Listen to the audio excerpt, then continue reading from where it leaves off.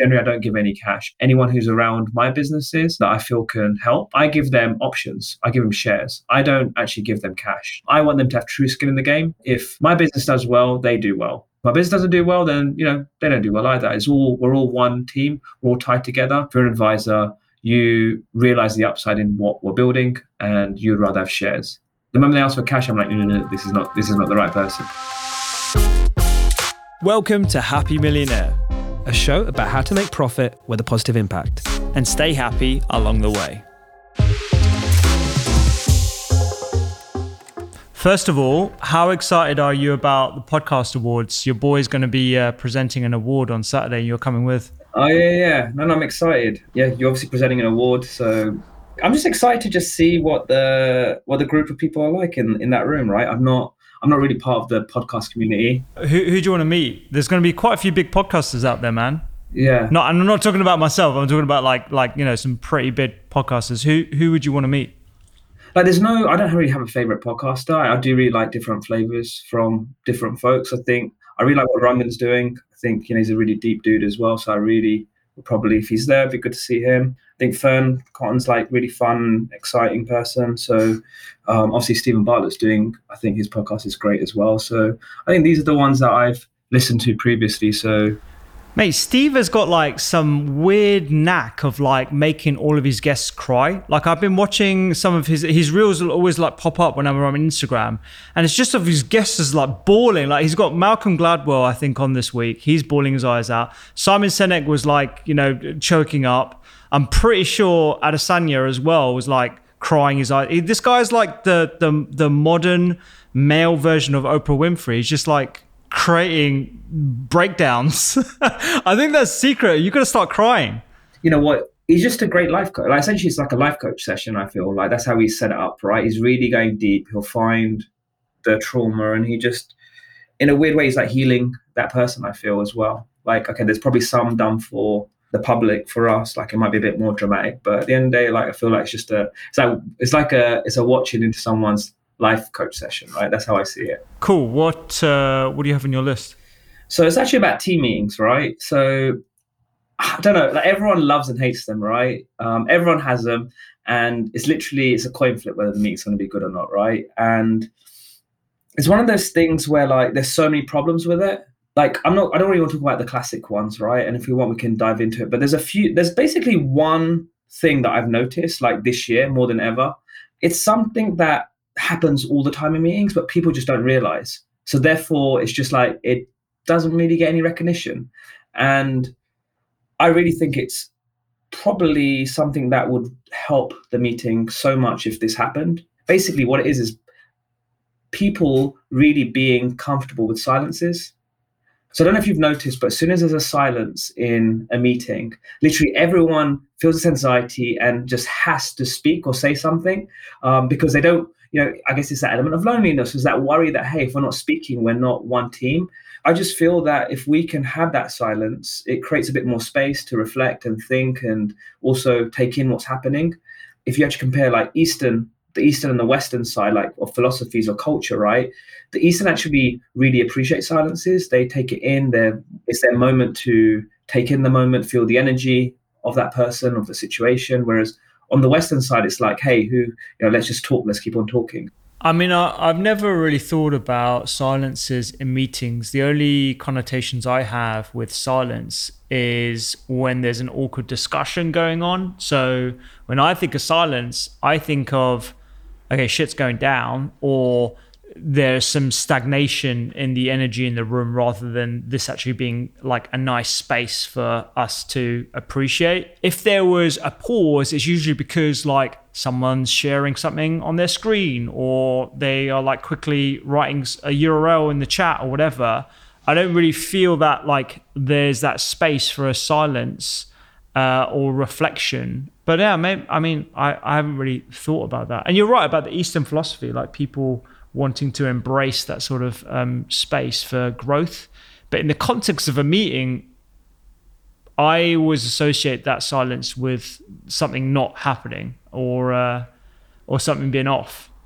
So I've really looked into this, right? And Like, look at the example of like Amazon, right? Everyone knows how they do their meetings. In the first like 20, 30 minutes, like it's legendary and known that they would sit there within the group and they would go through like the agenda of the meeting, and then they would have a conversation. People put their ideas together and then there'll be a conversation. Essentially, like if there's a meeting, there'll be a strict agenda that is being created by the person who's leading the meeting, and there's an opportunity also for people to write their notes, their thoughts into the document.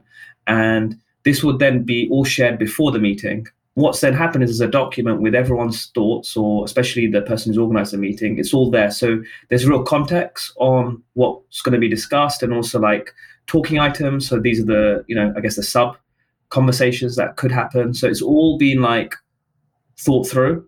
Therefore, that stops that whole flow of a conversation. Sometimes I'm sure you've been there, or even with friends, right? You have a conversation, and it's like I see sometimes conversation like trees, and there's like branches, and like you're supposed to stay up the stem, and like, but then suddenly you go down some random branch, and then in the end you're like down some random twig, and you're like, I don't know how we got here, but like that's what I feel happens in meetings. So this is the Amazon's approach was to, hey, look, let's add some structure in, and also probably gives it an opportunity for like introverts to share their thoughts, because when you do have a room full of extroverts, like the introverts sadly sometimes don't get an opportunity to speak, and then you have to speak to them at the end of the meeting. Or I remember I did a LinkedIn post about this, and it's actually like one of my most popular posts, and it was just me talking and mentioning that introverts, it's not about who's the loudest person in the room, is actually, and the best thing sometimes with introverts is just to actually approach them before or after the meeting, so that you can understand or be aware of their ideas, because they don't get a chance to speak sometimes. Are you an introvert? I feel I'm both, right? I think all humans have got aspects of both, and I feel that innately we're going to be more than one. Like I feel like we're born to be more introvert and extrovert, but over time you start being more aware and more conscious to hopefully be aware of where you are and become more balanced, right? Because I believe like in life you have to have that balance. Yeah, I definitely see that with you, mate, because I've known you when you were Jay Yieldify Radia, which is where very energetic, very vocal, quite loud, in a good way. Like it wasn't annoying, or at least to me it wasn't annoying. I think it was like, high energy. And there's also what I describe as Jay Shetty Radia, which is where you're talking about branches and like making sure the introverts are included, and you're like feeling energy and stuff. I know it sounds like I'm taking the piss. I am a little bit, but I think it's important to have those. Go for it. I'll get some revenge. Yeah. It's important to have those different elements in the business, because, and also bringing that stuff to the workplace, because it's more productive that way. I find. It can't just all be about like go. It brings me actually to I didn't put this in the topics, but there's a relatively recent book by this professor at a business school in America. I'm going to butcher exactly where he was, but the book's called The Voltage Effect. I don't know if you've come across it.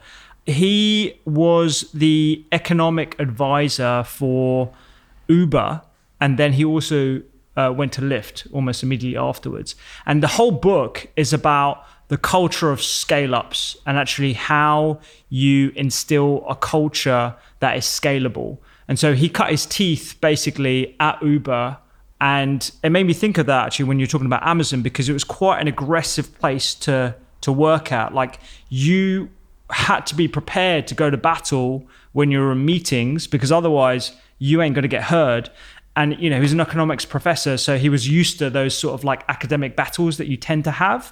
But that in a workplace sort of like built the culture around like always doing better. But it meant that loads of people got left behind. Is that something that's necessary for a big business? Can you actually have like a unicorn or a decacorn where we are being a lot more inclusive? Are there any examples of that? I mean, the one that everyone always sort of falls back on is like Patagonia. But are there literal examples of like other companies that have had better listening culture and all that kind of stuff that have actually worked?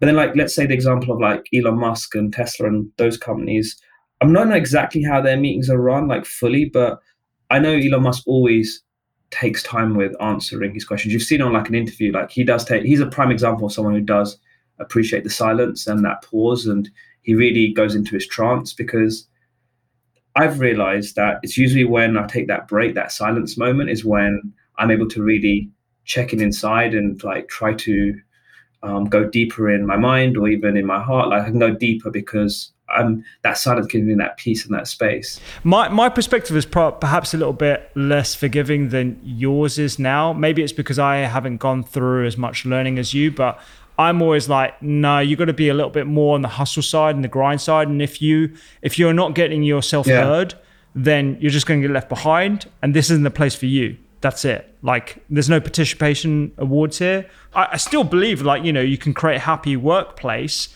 but I'm also of the opinion that there are certain places where certain personalities are either built or they're suited for, versus being an inclusive environment for all different sorts of personalities. But my opinion on that might change, in the future. Anyway, that was a good thread. I'm happy to, why don't we jump on one of yours? Where do I want to go? Mind? I think we should do a weekly segment of Rupee's Weekly Woes. Of like things that I'm thinking about or struggling with when it comes to the business side of things. We talked a little bit about culture, but I guess the thing that I'm struggling with right now is separating myself from working in the business and focusing on strategy, which is working outside the business.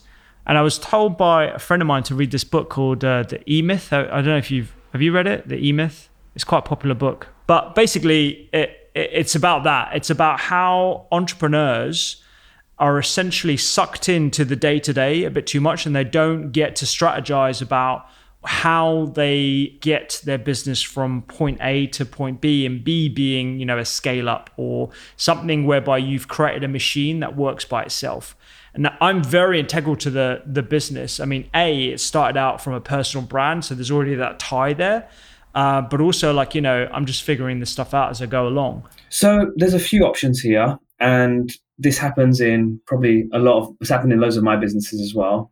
So yours is a bit more different in that you've got different arms. Like you actually have like a media arm, which you've got your books, you've got your podcasting, like, so you have got different arms. It's a bit more different. So what I would do is, and this is what I normally do, is making sure each unit can really operate without you.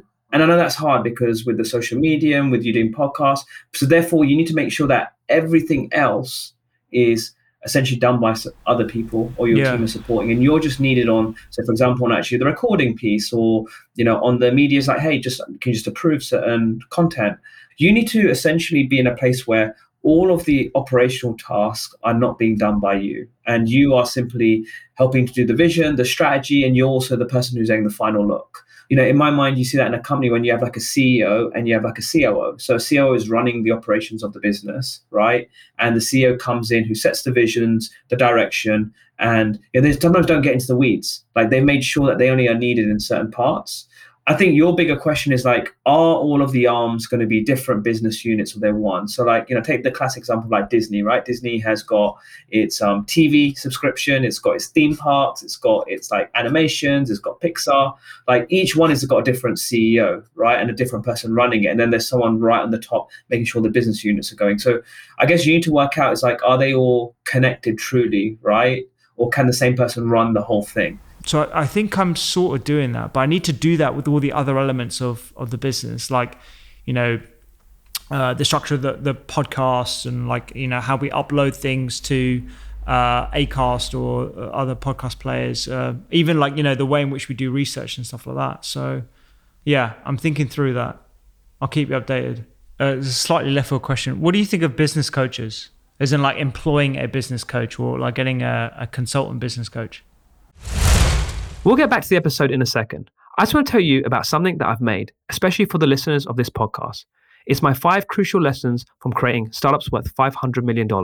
You can download them from our website, happymillionaire.club. There's a link in the description, so please give it a click.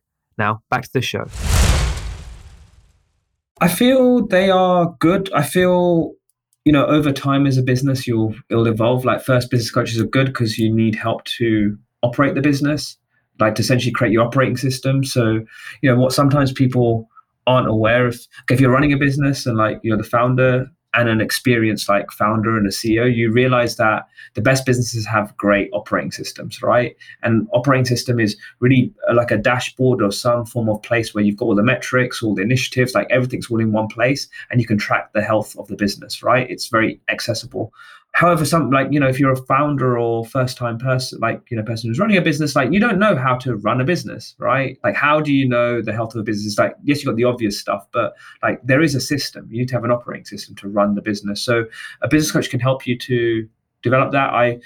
My main question on the business coach is like, what do you want them for? Is it to help you to run the business, or is it more someone to talk to? Or when you have challenges and people issues or business issues, is it a life coaching as well? Like, they're helping you through personal issues as well. So I feel it's very important that you are aware of what you need at that moment in time. More important is like just making sure their experience is also aligned with yours, or as in what you need. There's a difference, right? I think there's also the monetary value in the exchange of value. So like, I can ask you loads of questions about business. You can give me some advice, and that advice comes from the heart. And you're like, you're being very genuine. We've known each other for years or whatever. And I've got a few other people who are in similar situations where they're running businesses, big, small, whatever, startup. But there's a difference when there's a financial exchange. But yeah, I'm just interested to know your thoughts on business coaches in general as to whether you think it's a good idea for startup entrepreneurs. Well, it just really depends on the structure, right? Having a coach is good. Like, I've always had a coach, and I feel the most important aspect in that is, and I think it's Nassim Taleb, and I've read his book. It's great. It's called Skin in the Game. What's interesting? Okay, so what the structure you have is that you've got essentially skin in the game. Like, you're paying him, so therefore you're hoping the information he gives is going to be great. And actually, when you do pay, there's a lot of information out there, tests, experiments being done. If you pay for something, you start taking things a bit more serious and you actually apply it, versus if it's given for free. But the fact that you're paying him will mean you'll take his action. It may mean you may not take my action. Yeah, and it may be better. Yeah. But that's an interesting thought, right? Yeah, that is a good point, because I'll be honest, I'm paying this guy $2,000 a month for two 2-hour sessions. So it's fairly expensive, maybe not as expensive as you, but I get you for free. Yeah, I feel, where we're going with this, if you pay, I feel, you're more likely to appreciate it. And also, the other item I wanted to say was that, skin in the game. Like, one thing I do now is that with any advisors or business coaches, or actually I won't say business coaches, but more like advisors or anyone who's around my businesses that I feel can help, I give them options. I give them shares. I don't actually give them cash. Generally, I don't give any cash, because I want them to have true skin in the game, where, if my business does well, they do well. If my business doesn't do well, then, they don't do well either. We're all one team. We're all tied together. But I think for coaches, look, it's a bit different. Like, that is their livelihood. I think for advisors, so it really depends at what scale you're doing it. But yeah, for advisors, I don't generally give any cash. I don't believe, if you're an advisor, you realize the upside in what we're building, and you'd rather have shares. Yeah. When they ask for cash, I'm like, no, this is not the right person. So I agree with that. Yeah. So I think it might be worth having a conversation, see if he would structure it. I don't like those tables of like how much the advisor goes. I feel it really depends on how much time they're putting in. I like to look at it from an hour's perspective, and then I tie it back to, how much my company's worth. And then I create like an option pool essentially. And, my company may double, triple, go 10, 20, 30x. So, and they're part of that journey. So they get that upside. So nice one. All right. Good thread. What is on your list, bro? The next one is, I want to dive deeper into a topic which I think is like really important. Everyone talks about it, and they sometimes don't know where to start, or it's just quite a dense topic, or people don't believe it's powerful. And it's actually the art of storytelling. It's going to be I knew it. It's going to be a Jay Shetty Radia topic. Jay Shetty Radia is coming out. No. It's not actually for me. So, God, this Jay Shetty banner is going to be jokes. So basically, our producer, who's actually on this podcast and he's helping us, Rich, who's from Fascinate Productions. So they help us with our podcast, and they've been an absolute joy to work with. And I've actually pinged Rich before. I said, hey, Rich, we're going to bring you on, because honestly, a lot of the storytelling techniques that I'm learning through this podcast journey, and just like through I feel it can help in all conversations. A lot of the stuff has been inspired from Rich and also my research as well. But I thought it'd be great to bring him on this segment. So, Rich, if you can come on board, I'd love for you to start this segment. Thanks for the intro, mate. That's a pretty good sell. And also, I'm going to prerequisite with this with the fact it was like one of those things where I was like, oh yeah, that'd be amazing to come on and talk about that. But it'll probably be in like 6 months / never. I was trying to think about how to kind of apply this to find the most useful stuff for this audience of entrepreneur type people. What sprang to mind was the last couple of years, storytelling being like a bit of a buzzword in like business and marketing. I think especially last year, it was just everywhere, right? All over LinkedIn and stuff. It was always like storytelling. And I just felt like very few people actually knew what they were saying, and they essentially weren't saying anything. It was just like meaningless marketing waffle that got popular, a little bit like, say, synergy. And so I suppose like quite a lot of people listening to this might be like, storytelling in a business context is just like a marketing fad that's just going to fade into obscurity over time. I mean, like, I'm biased obviously because of what I do, but I think storytelling is worth the hype. So, and really, like, you only just have to look back at its origins to kind of know why that is. So if we look back, imagine like family of prehistoric humans sat outside their cave, right, around a campfire, like telling each other stories. They might be having a nice time, granted, but they're not doing this for fun. Like, storytelling was born out of necessity to pass on knowledge through generations, pre-writing. So the stakes back then were pretty high. So it could be like, perhaps you're telling your son a story that's going to make him remember the difference between one mushroom or like another one. One might be really nutritious, the other one might kill him or just send him to another dimension. The stakes there like are pretty high, right, in terms of how well they're going to remember that story. So these sort of storytelling techniques have grown with us, and they're basically designed to like make stories stick in our mind. And so that's why it's super useful for like, you know, communicating in any way. And I mean, they've kind of, the susceptibility to stories is like deep within this ancient part of our mind. So if you can master it, you can just kind of, you know, you can get people. So today, like, it's not life and death, but storytelling could be the difference between you like pitching your business to like that next investor and getting paid to do what you love, or returning to your shit 9-to-5 job in recruitment because your startup just fell apart.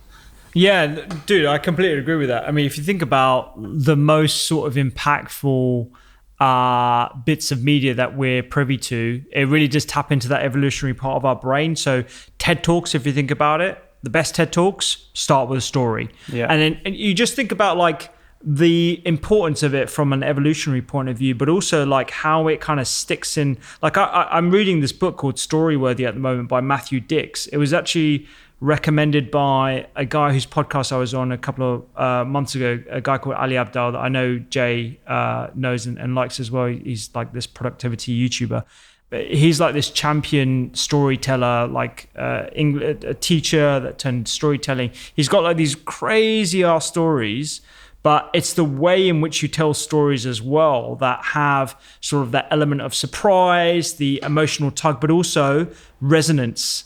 And the simpler stories and the simpler sort of experience, that's the resonance, not the big fantastical sort of blockbuster thing. I actually talked about this. It's so funny we're talking about this week because I talked about this in my newsletter that went out this week. He has this line in the book that I remember forever. It's storytelling is cinema for the mind. Right. 100%. And I've read that book. That's a great book, actually. And you teed me up really well there, because with that opening bit, I thought it might be quite good to be a little bit meta. So like used a couple of rules in there, which I was going to talk about, but actually I did use another one in there, but I didn't think I'd mention it, but you've just talked about it. So the cinema of the mind. So like a good thing that you can do, like if you want to make a point hit home, is the first thing you do is you create the scene. So I sort of try to, that's why I was talking about Neolithic man sitting outside of their cave around a campfire. It's all kind of done to try and like put you in a place. And once you're in that place, you're a little bit more malleable to start listening. There's another rule as well, actually, which I think is one of the most important ones. And it was, I think he talks about it as well, but I first heard about this through Trey Parker and Matt Stone, and it's called the but therefore rule.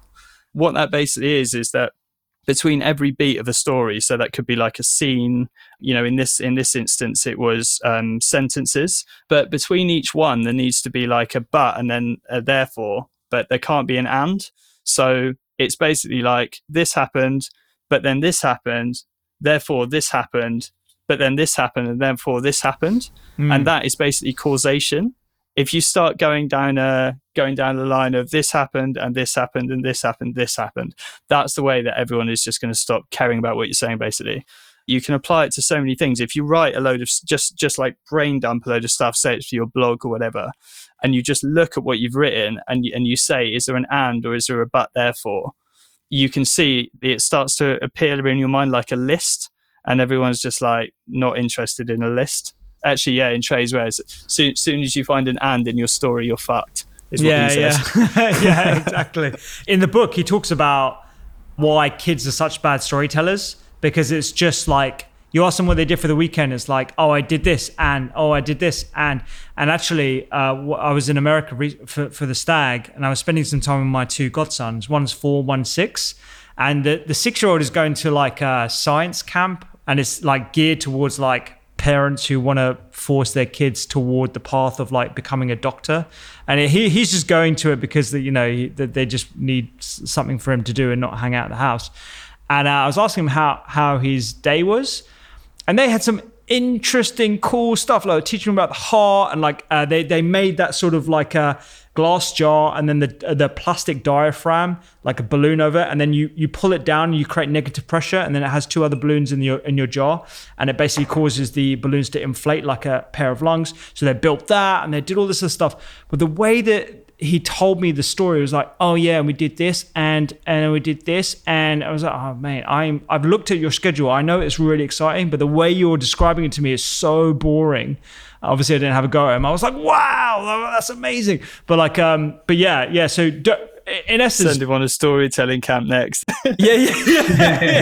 I'm going to tell his dad to send him to a storytelling camp, so he's a bit more interesting. But yeah, in essence, the aim of the game is to not tell a story like a 6-year-old. Yeah. The other one that I think you guys also taught me, and also I did a bit of research on, I thought was great, was actually like the legendary Steve Jobs, right? I think he's done so many amazing speeches, but the one that probably everyone recognizes was the iPhone one. What he did on that, and I think some people have noticed on it, was that he really just took everyone on a true journey. It's that roller coaster journey. They said the best stories have got the highs and the lows, and you just keep on going on the journey. And if you remember, it was like this magnificent high, right? And he went, look, I've got something that is literally going to, like something that's revolutionary, that's going to change the world. And it's an iPhone. But most iPhones, then he goes back down. He goes, but most iPhones aren't very good. They suck. But ours is really, really good. Ours is different. It's got multi-touch. It's got apps. But is that enough? We've got this. It's like he just constantly just pulls you up and down. It's like playing like chemicals. The narrative arc. Yeah. Okay, that's the guy to look into if you want to know about that. The guy who kind of coined that term is Kurt Vonnegut. And he's a G. There's some stuff to check out on YouTube, and I mean, I think he's written books about it as well. But yeah, he was the guy behind that for sure. Yeah, and that's quite like I think just bringing people. It's weird. It all ties up into the same thing, right? So the but therefore is the zigs and zags of a story. And it's like spreading the possibility of how big this thing is. The story becomes bigger by pushing to extremes. And it's the same with like, if you think about it on the other axis, like that's the highs and lows of the story. The other one I was going to talk about is the stakes. So like, if there are no stakes, they don't need to be massive. Like, in fact, if they're smaller, it's more relatable, a bit like what Rupi was saying. So you can't unsee this stuff or unhear it. Like once you have heard this, you'll start noticing this in everything, and it is like a total superpower. That's a really good point about how you keep on like seeing and all these things. I just pulled up a blog post that I read called "The Internet is Having a Kodak Moment," and it basically explains the trajectory of like web from like web 1.0 to 2.0 to now like going to the new era through the story or the narrative of the human evolution and genesis and stuff. So it's like, back in the day when we had web, this was basically when we were like cavemen. So they utilize something that everyone is sort of like used to hearing about to tell what is otherwise quite a complicated story for non-techies. And I didn't know that he was using those sort of techniques either. So yeah, you kind of see it like in everything, even in things that I've done as well. Like my most impactful talks have been where I've talked about my personal story with ill health, and then everyone's sort of got a story, particularly in the wellness industry, of like how they've overcome something and then you have that sort of shared connection and bond with patients. You empathize a bit more. Just to counter that, I feel like they got so overdone, some of those personal ones. I don't know what you think, Jay, but like some of those now, I'm like, oh God, I can see. But then maybe that is because I know what the game is. But I'm like, your story is quite similar to the last person. Like, share it if it's legit, basically. But yeah, I think that might be because I'm like cynical. Yeah. When you're the expert, right? I think whenever you're the expert, you can see things before they happen, and like we're all experts in something, right? And we can just go, here we go, we know it. But at the end of the day, like, as long as it's done in a genuine way, you'd hope it's all good. But no, we appreciate everything you've been teaching us on the storytelling side. It's definitely made us hopefully more engaging and more interesting. So no, we appreciate that. And I guess, Rup, you're probably towards the end of this episode. So is this the moment where we get our other producer Amit to give us a bit of a summary? I'm always sort of nervous when Amit comes back on. Actually, I'm always like, yeah, no, he's even got a new mic for this, right? He's got a new mic ready for this as well. Yeah. We've bought him a special mic. So no American Psycho analogies this week.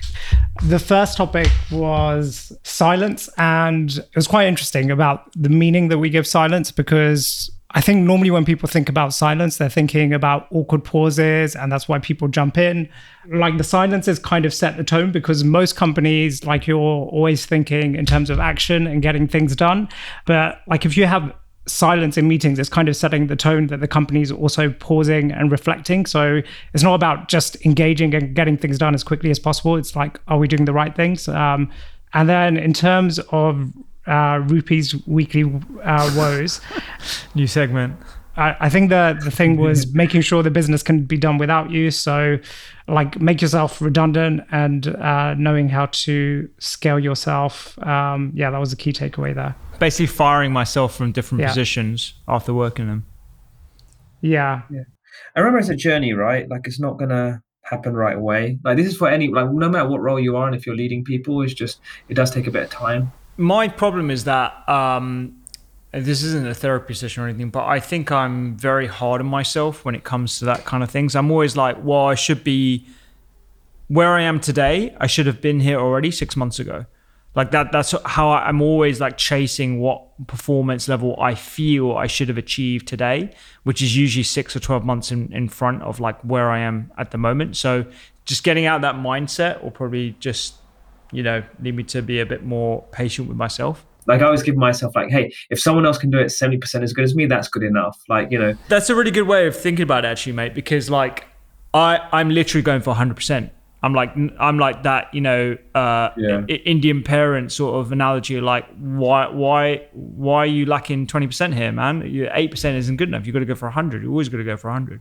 And that expectation, particularly of employees who are new, is probably not going to be good for the culture. It's not like I'm not berating them or anything, but in my mind, I'm like, no, it needs to be like exactly how I would do it. Yeah, I'll keep you updated on my weekly woes. Yeah, we can talk about that in another one for sure. Do you know one thing I forgot to share, which was a really random stat on storytelling? Basically, stories versus just like, regular statements, right? I read it's like 22x more likely to remember it with a story. Oh, sick. Right? Like something like, there's some research done, 22x versus just like classic words. So, if anyone is thinking about becoming a better storyteller, I just think there is a good ROI if you are a data person. So the ROI is there. Are there clubs or like meetups that you can go to where you like storytell? Because I went to one when I was in. I visited my mate who now lives in Chicago, and he actually joined like a storytelling course for like 3 months. And at the end of the course, they had to tell their story in front of their like friends and family after like, these sessions and stuff. And it was really good. There were some really interesting stories. Yeah. I wonder if there's like a storytelling course in London that we can go to. That'd be sick. Interesting. Yeah, I don't know. See, that happens with like comedy stand-ups, right? You do the training and then you then perform it. Yeah. I guess it'd be quite similar to stand-up comedy, but we can look into it. I could never do stand-up comedy. I would crap myself, man. There's no way I'd give it up in a stand-up comedy. I think that's like the most stressful job. I think it'll be jokes. I think it's another skill for us that will probably help us through this podcast. Not this podcast, but just through a life. So I don't know. It might be something we can look at. I'm up for it if you are. Yeah. I'll take you offline and I'll play with you to convince you. But yeah, good segment or good show today, and on to the next one.